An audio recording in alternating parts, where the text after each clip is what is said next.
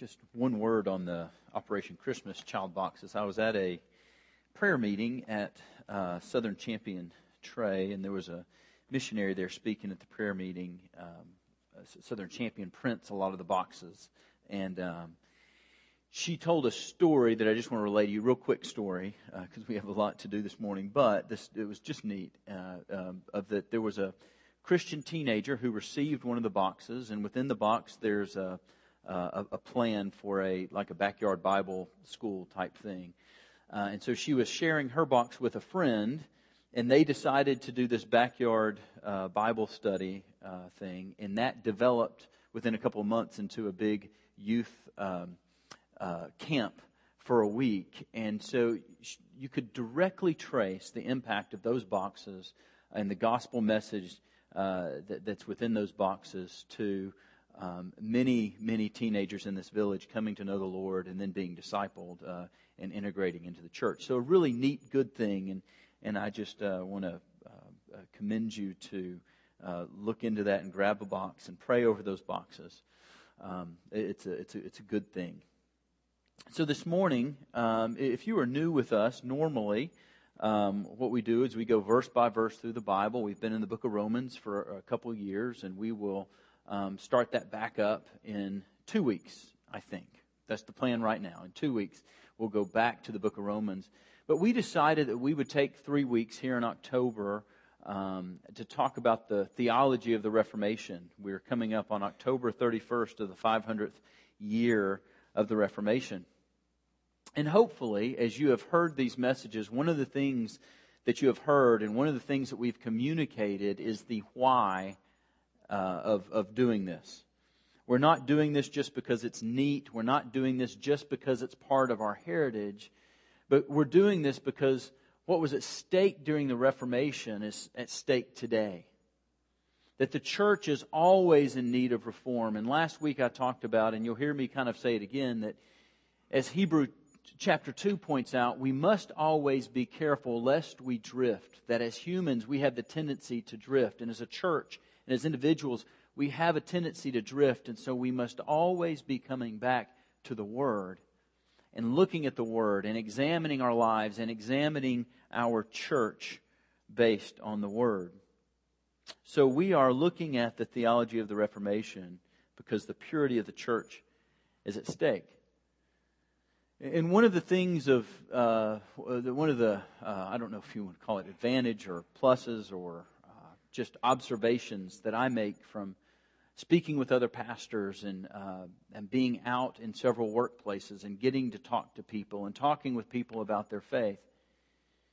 One of the things you'll observe, and you don't have to go very far to observe this, is that many people in our culture, in our city, the most literate, the most biblically literate city, I think, in the world,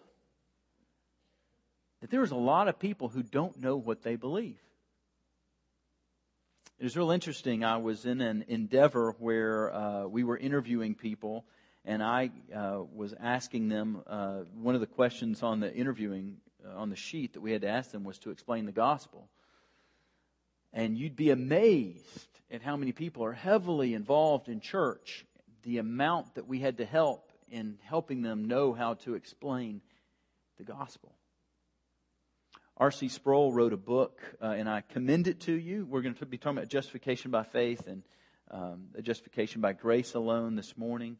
He wrote a book called Justification by Faith, and it was written in 1995, but he had some statistics in the beginning of his book that said 77% of evangelicals say that they are basically good by nature.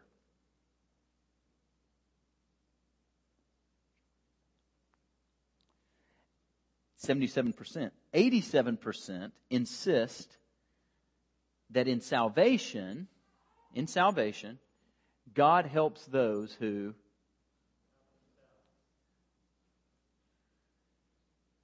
these are among evangelicals.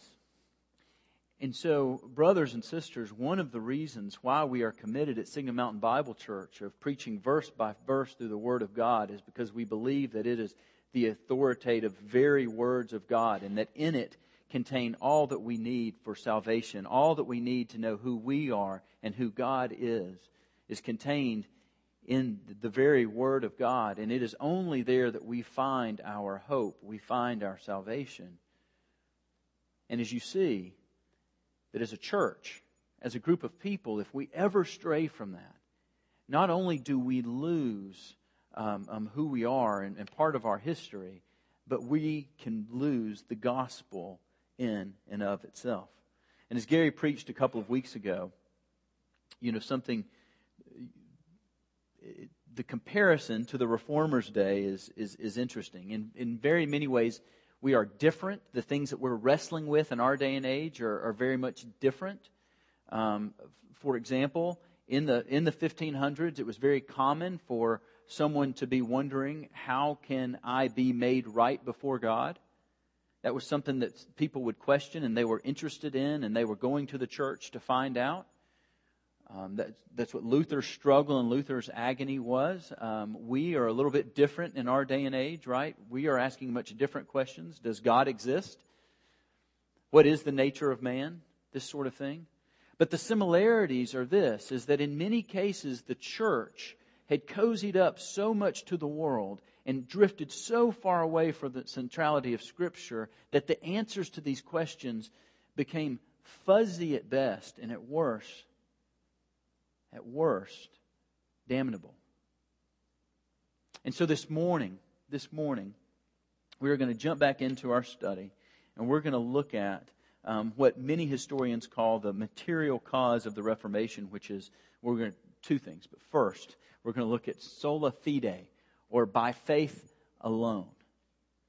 And the reason it's called the material cause of the Reformation is because in many ways this was the core issue of the Reformation. How is man made right before God? And that this was the question that was being answered. And when we look at the solas, when we look at sola scriptura, when we look at all five solas, we're looking those through the lens of how is man justified. And so this was what's called the material cause of the Reformation. And so Luther, as Gary pointed out in his in the first sermon on the solas, that Luther's agony is how can Martin Luther, his struggle was, how can I be made right before a holy and just God? And thankfully, one of his friends pointed him to the Bible, but at first, the Bible did not alleviate the tension, it made it worse. Because when Luther went to the Bible, he found a God in the Bible that was much more holy than what he had heard about. And so Luther's agony increased until he famously wrestled with the book of Romans, particularly Romans 1:17, and then again in chapter 3. But just real quickly, let's look at Romans chapter 1 real quick. Verses 16 and 17. For I'm not ashamed of the gospel, for it's the power of God for salvation to everyone who believes, to the Jew first and also the Greek. And here was the verse. For in it the righteousness of God is revealed from faith to faith, just as it is written, but the righteous man shall live by faith. Now, if you want a further unpacking of this text, you can go back a couple years ago when we were on this passage, and we unpacked it one Sunday morning. But just so that you see what Luther saw in this text, what the Holy Spirit led in Luther's heart for him to see, where his eyes were opened, was in this little word, for in it the righteousness of God is revealed. And in it was the gospel.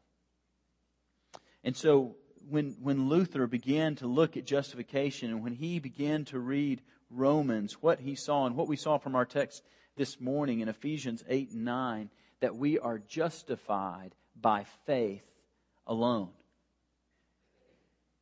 We are justified. We are made right before God by faith alone. Now, as we look this morning, I want to talk a little bit about the Roman Catholic faith. And I don't want to do this from a standpoint of us sticking our nose at them or anything like that. In fact, my hope and prayer is that it breaks your heart and causes us to pray, causes us to engage. And I'm hopefully, if time permits at the end, want to give you some helpful hints on how to do that. The doctrine of the Roman Catholic Church on this issue has not changed. And, as Gary talked about, and I'm referencing Gary a lot this morning in his first sermon, Sola Scriptura, that the Catholic Church believes that the Bible is not the only authority, that alongside the Bible, that popes and church doctrine, as it's written, and catechisms are right there alongside the Bible in authority. And so when we look at the Council of Trent that was written a long, long, long time ago, the Roman Catholic doctrine still holds to that. And so I want to start this morning by this controversy to look at what was the division point. What was the split, and why was there a split? And I want you to hear, and I want you to be thinking about this. And I want you to hear, and we're going to start with the church, what we now refer to as the Roman Catholic Church. If you were to ask them then, and if you were to ask a priest now, do you believe in justification by faith? Do you know what they would say? Yes. Yes. The problem doesn't come until you add that one more little word at the end. Do you believe in justification by faith alone? And they would say no. And that is because in the Roman Catholic Church, then and now, I think that there are three things that they believe that are needed so that a man or woman can be justified before God. The first thing that is needed is the sacraments. Above and beyond faith, let me say that, are the sacraments. Now, sacraments, we'll talk about these a little bit later when we talk about by grace alone. Sacraments are means of grace. This is the way through which grace is distributed, according to Catholic belief, the way through which grace is distributed to man. And so you have man in need of God's grace, and grace is distributed in a certain way, and that is through the sacraments. And it all starts with baptism. When an infant is baptized into the Catholic Church, this begins the process of their salvation. They also believe that salvation and justification is a process. We've got to watch our words here. They get some high weeds in definitions. Justification is a lifelong process that begins with the sacrament of baptism. Now, the other thing that we need to know is that in the sacraments, that the Catholic Church believes that the action of the sacraments themselves actually cause an effect within us. So at baptism, something actually happens within us that changes us, that makes us worthy of justification, or makes us worthy of being justified. The other thing that's interesting here is that within the sacraments, not only do the sacraments do this, but in Catholic doctrine, humans, man or woman, we actually have to be prepared in order to take many of the sacraments. So many of you grew up in the Catholic Church, and before you took your first communion, what did you have to do? First confession. Because you had to be prepared or ready to receive the grace which would then aid in your justification. So one thing that was needed was the sacraments. Another thing that was needed, above and beyond faith alone, was the church. The sacraments are distributed through the church. And so the church is needed. They are responsible for administering the sacraments and administering grace. That's why ordination within the Catholic Church is so important. That's why there are certain standards of the priest, is because you have to meet these qualifications in order to distribute the grace of God, which then gives you the standing to be seen just before God. And lastly, and we've already talked about this, but I want to point out, ultimately, through the doctrines of the Catholic Church, it becomes very clear the other thing that is needed is man's cooperation. that in order to be justified before God, we are cooperating with the grace of God in order for God to be able to look at us and deem us justified.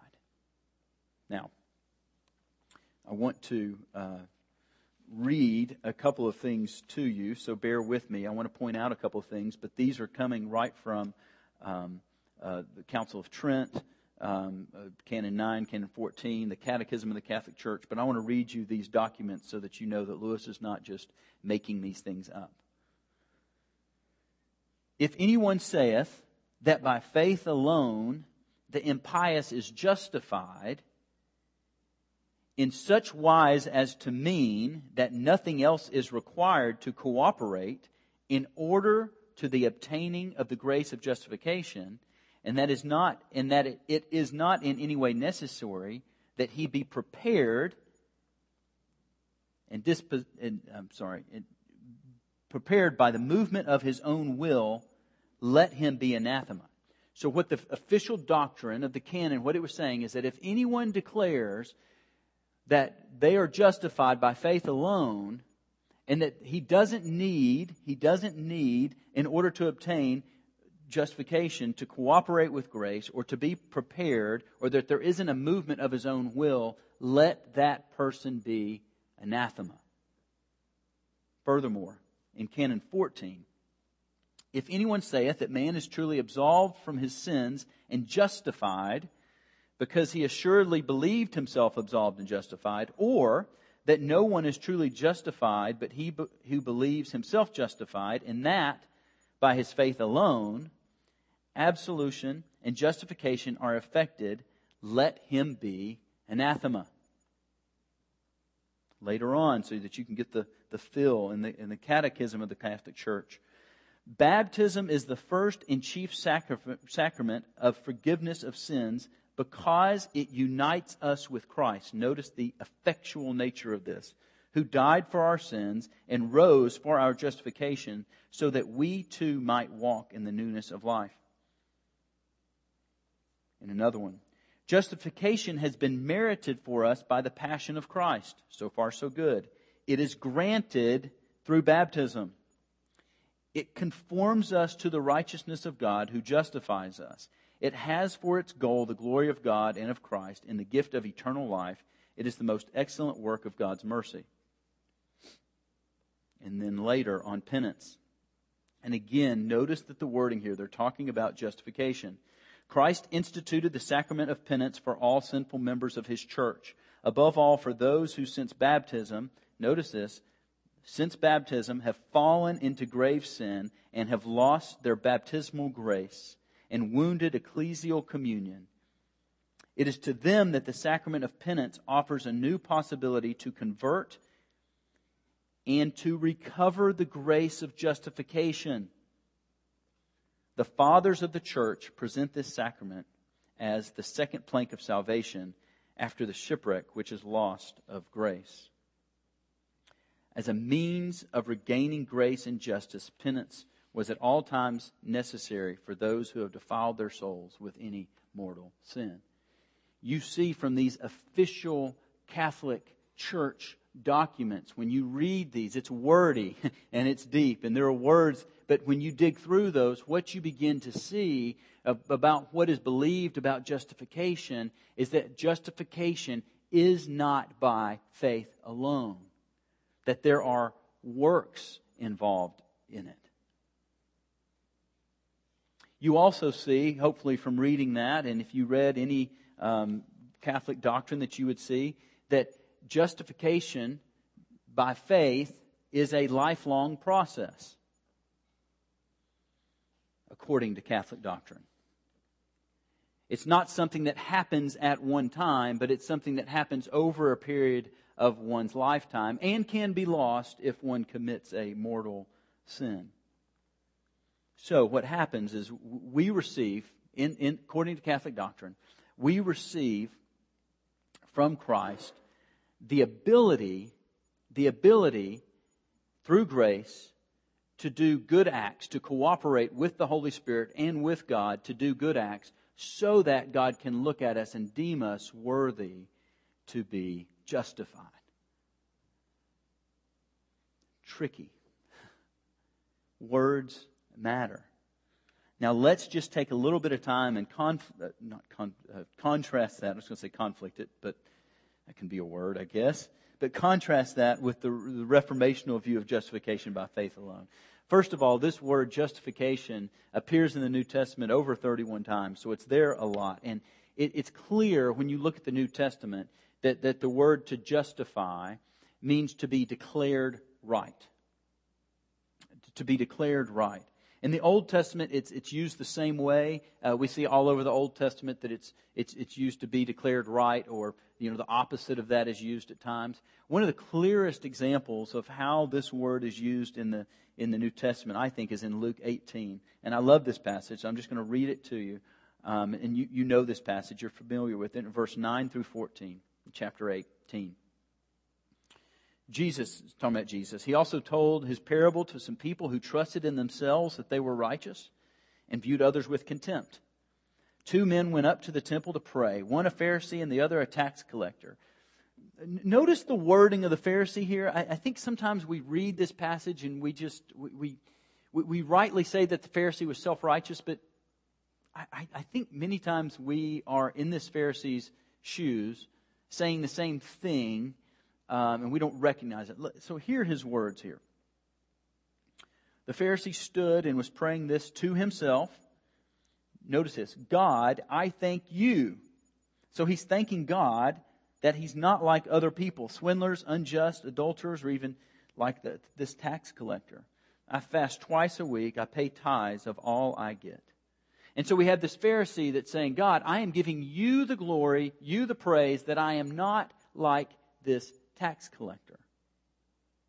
Notice this is a more sick version of self-righteousness than we often see. We won't go. We could preach a whole sermon here, but we'll go forward. So this is what the Pharisee says. But the tax collector, standing some distance away, was even unwilling to lift up his eyes to heaven, but was beating his breast, saying, God, be merciful to me, the sinner. I tell you, this man went to his house justified rather than the other. This is interesting. This is the clear, in my mind, definition of justification by faith in the New Testament, that this sinner tax collector, notice it said that he went home what? Justified. Period. The only thing that he brought to his justification was what? His sin. That's the only thing he brought, and he went home justified. And so justification means to be made right, and more clearly, biblically, it means to be declared right. It's a legal term, to be declared right. And how are we declared right? How are we declared? We are declared right by faith, and we're going to just real quickly talk about what faith is. Historically, theologians will talk about there are 3 elements to faith. First, there's a knowledge. There's a knowledge. Faith is not just a leap off into some dark abyss, right? Sometimes it's described that way, but there is a knowledge about God. This is not, when they talk about knowledge in this aspect, they're not talking about that deep personal knowledge of God. It's just a knowledge of God. The second element to faith is belief. One must not only know, but is to believe that it is true. So there's a knowledge. Here is what the Bible says about who God is. And it's not only enough to just know that, but one must believe it. And not only must they believe it, but the third part of faith here is that they not only believe that, but they believe in. And so when we look at this, when this comes to faith, we look at this as not only that we would believe that Jesus was the Son of God who takes away our sins, but we believe in Jesus, who is the Son of God and would take away our sin. So, in talking about justification by faith, this is going to get a little heavy, but I want you to hear because this is so vitally important.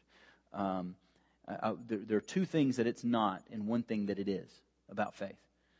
Faith is not, so hear me, faith is not the ground for our salvation. The ground for our salvation, or what entitles us to eternal life, is the sacrifice of Jesus. Without Jesus, there is no way to be saved. Christ is the ground for our salvation, not faith. Similarly, faith is not the cause of our salvation. The cause is what brings us into relationship with Jesus. The cause of our salvation is the Holy Spirit who opens our eyes and causes us to see the truth in the Word and to trust Jesus. John 3 says that a man must be born again. The cause of our salvation is the Holy Spirit. The cause of our salvation, you could say, is regeneration. Saving faith is the instrument through which we are saved. John Frame, a theologian, wrote a great, it's huge, systematic theology recently. It's great. I would commend it to you. It's not all. I don't recommend every chapter to you, but it's a great systematic theology. But in there, he talks about when he's talking about faith and when he's talking about saving faith, he uses the illustration of one coming to Jesus with an open hand to receive what he has seen in Jesus, to fill his hands. And I think that is a really good way of seeing that. So faith then is trusting, believing, and accepting Jesus for who he is. And we are made right before God by knowing, believing, and trusting that God has made a way for us to be saved in Jesus Christ alone. Alone. Not based on anything else, but in Jesus Christ alone. So our salvation, our being made just before God, God looking down and declaring Lewis righteous, cannot be merited or earned by anything that I do. There is nothing that you or I can do where God looks down and says, I now declare you just. Years ago, when we were talking about justification by faith, we talked about that the righteousness we receive is an alien righteousness. Remember we had the flying saucers? No, there were no flying saucers. What we meant by that is alien righteousness means that it is from without us and it's given to us. That there's nothing good in me that creates an environment by which God can look into my soul and say, oh, I am going to justify him because of what I see in him. The righteousness I receive, being declared just, is from without. And thanks be to God. Thanks be to God that what God demanded in the Scripture, he provided. That a holy God of the universe, in order to declare you or me righteous or just in his sight, demands perfection. And so you and I are hopeless and helpless in our sins, but God sent Jesus to live a perfect, righteous life. So when Christ went to the cross, he took on our sin. The perfect, righteous one was punished for you and for me. And then his righteousness was given to us so that God, as he looks to you and as he looks to me, says, this man or woman is declared righteous based on the work of my Son on the cross, and that this man or woman is coming to me open-handed, saying that I trust that Jesus is sufficient and exclusive in his ability to take away my sin. This is the doctrine of justification by faith alone. Now, one of the things that you'll hear, and I just want to real briefly say this, is that if you're interacting, if you kind of get into this and you want to interact with Catholic doctrine, you've got to remember that according to Catholic doctrine, they're fusing two things together that we don't see in the Bible, that we as Protestants don't see in the Bible. The two things they're fusing together in Catholic doctrine is justification and sanctification. In justification, we are saying we are declared righteous, boom, period, it's done, and that's based on nothing that we've done, that sort of thing. In sanctification, it's a different story, right?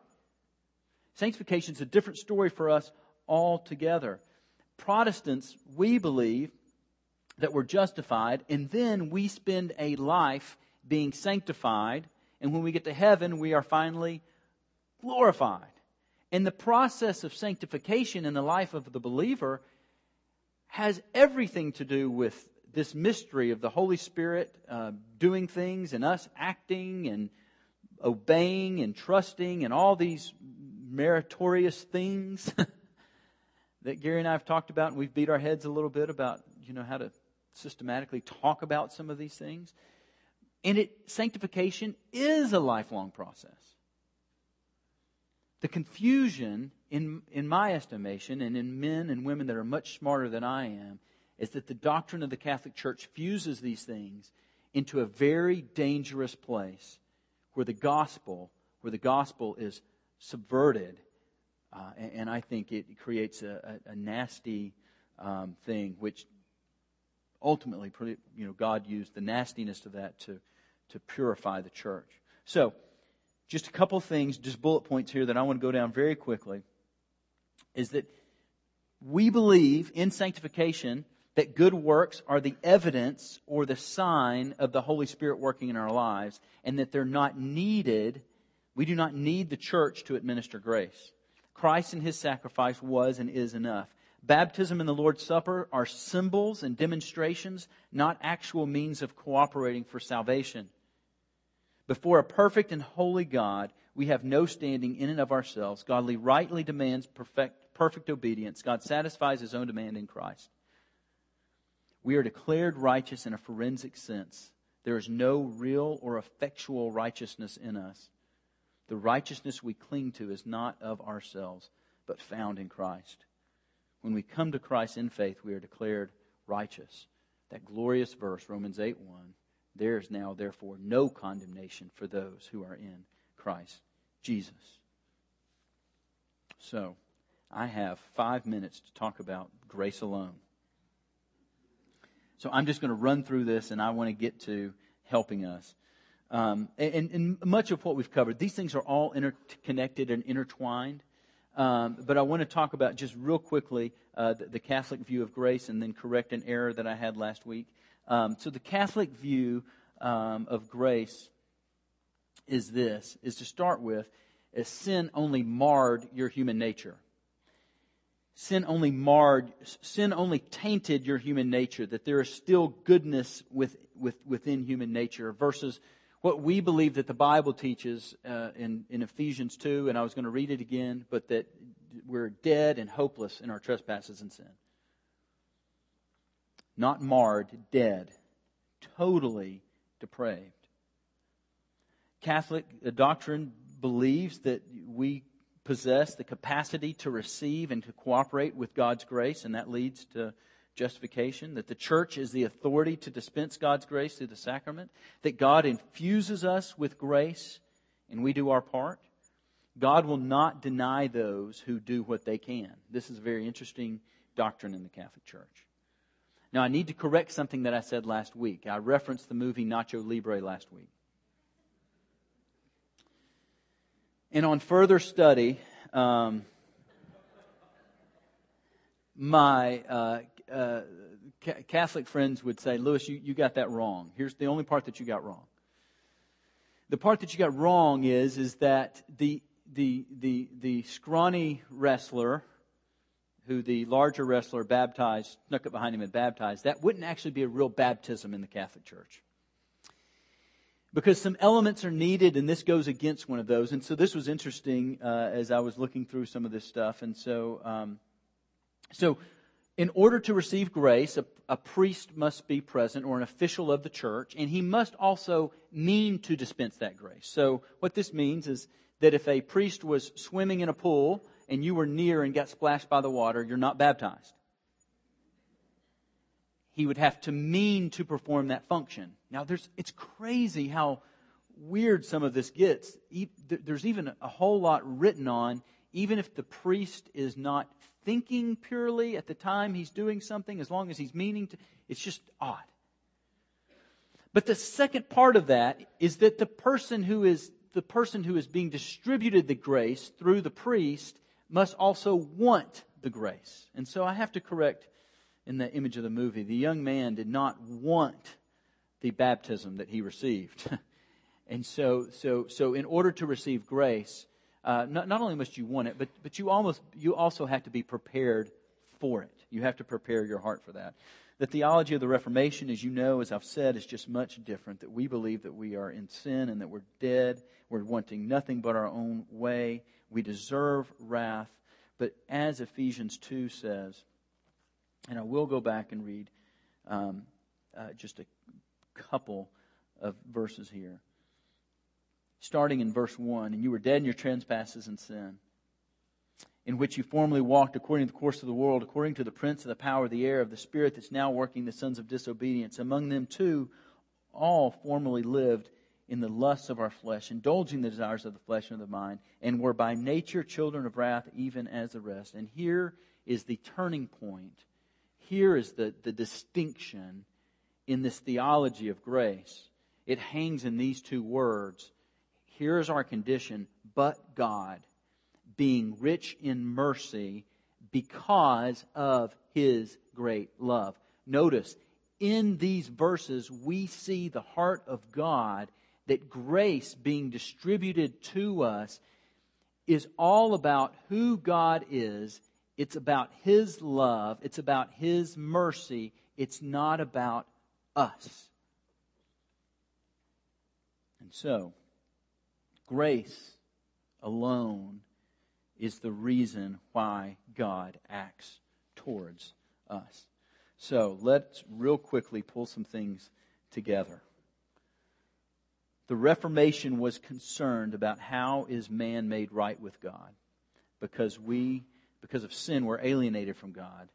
The answer to this question is found in the Bible. It's the very Word of God. Therefore, all things must be measured from it. We are justified by faith alone. This justification is given to us because of God's grace. We cannot merit or earn God's grace or favor. The only reason we can be justified is due to the work of Christ on the cross. He is the exclusive way to be declared just. His sacrifice was sufficient. All of this is for the glory of God alone. He deserves all the glory, all the honor, and all the praise. Now, I just want to say two things to end. Two things to end. One, it's really interesting. In our small group last week, I knew this, but I didn't know it as we were talking about the messages in the Reformation, is that we have a large contingency of former Catholics in our small group. And it's real interesting when you talk with someone who grew up in the Catholic Church, and if you were to ask them, well, why do you do certain things? At least most of them in our group had no idea. It's just what you did. You're just following what you did. So you're just doing it. You know, Casey would tell you she was baptized. My wife was raised Catholic. She was baptized as an infant. There was a grade in which you were confirmed, and you did your first confession and your first communion. That it was just laid out for you. This is what you do. The thought behind it and why is not there. So one of the things that I would say to you is that if you are witnessing, or if you've got a friend that is a family member who's in the Catholic Church, take them to the Bible. Take them to the Bible. Study the Scriptures with them. Put the Word of God in their hand and walk with them lovingly and gently. You may find that this person is a believer. They just didn't know it. Or they knew it, but they didn't know what the church was teaching. That happens. You may find, one of the things that was interesting when Casey came to faith, we were in college, and she came to me, and there were some questions, and she wanted a relationship with the Lord, but she knew I was a Protestant guy and didn't want to leave the Catholic Church. And my dad, who was also raised Catholic, finally it hit me, put your dad on the phone. And so I put my dad on the phone, and he told her, hey, don't worry about where you're going to go to church. There's a decision that you're looking at making here. And so she gave her life to Christ, and then was discipled by a young lady from Athletes in Action. And one of the things that I saw in her, two things that came out of her that I've seen in many of you, is who were raised in that, is a little bit of a frustration that salvation it's almost like it was right there. But there was this bridge and this gap that was never bridged. You know, one of the things Casey would say is that if they would have just made me read my Bible, maybe I would have gotten it sooner. And so I think if you're with someone who's there, read the Bible. If somebody comes to faith or you feel like it's a believer, but they need discipleship, read the Bible with this brother or sister. And two more things real quickly. One, don't think because we've been talking about the Catholic Church today that that's the only place that we need to look. That's the only corner that we need to look into to see this idea of justification by faith being the nose being thumbed at that and people going in different directions. It is amazing. It is amazing some of the literature, some of the theology that are coming out of men and women's mouths under the banner of evangelical Protestants that has nothing to do with biblical theology of justification by faith. So brothers and sisters, we must stand on this. We must know where we stand. There's even a whole movement that is a little bit disappointing, not because of the end goal, but because of what was given up of evangelicals and Catholic together, where some people that really would shock you kind of comes out, and really what's happened is that the evangelicals in that crowd are going real soft on justification.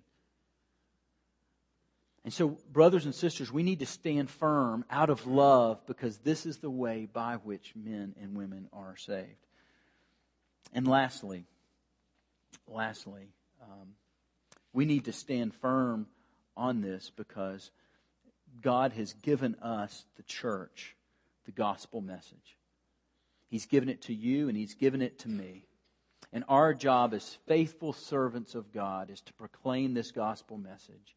And the gospel message we proclaim must be clear and it must be true. That we are dead in our trespasses and sin. And there is only one remedy for that, and that is Jesus Christ alone. Let's pray. Heavenly Father, God, as we have celebrated the 500-year anniversary of the Reformation of the Church, God, I pray, Lord, that you will... God, I pray that you would cause us to look inward. God, I pray that you would cause us to look inward. God, I pray that we would look to your word and to examine that against what we believe. And God, where there needs to be changes, I pray that we would make those changes. God, I pray that we would not drift as a people and as a church. God, I pray that this would also cause us to look outward. God, one of the tragedies of the Reformation was that enemies were made. God, there are things that distinguish us between others, and they are serious things. They are gospel things. They are salvation things. But God, I pray that you would cause in our hearts not anger, not bitterness, but I pray that your love would be poured out in our hearts and that it would reach across the aisle and that we, with love, would stand for truth, desiring for the lost to be saved. God, I want to pray for a reformation to be started within the Catholic Church today. God, I want to pray for the church up here on the mountain. God, I want to pray that, Lord, if there are Christians within that church, God, I pray that, Lord, that you would draw them to your word. And God, I pray that they would, with boldness and love, be put into positions where they could have influence over other people there. God, I pray that you might use some of us to pray earnestly and to speak and to clearly articulate the gospel of justification by faith alone. God, all this is only possible through your Son Jesus, in whose name we pray. Amen.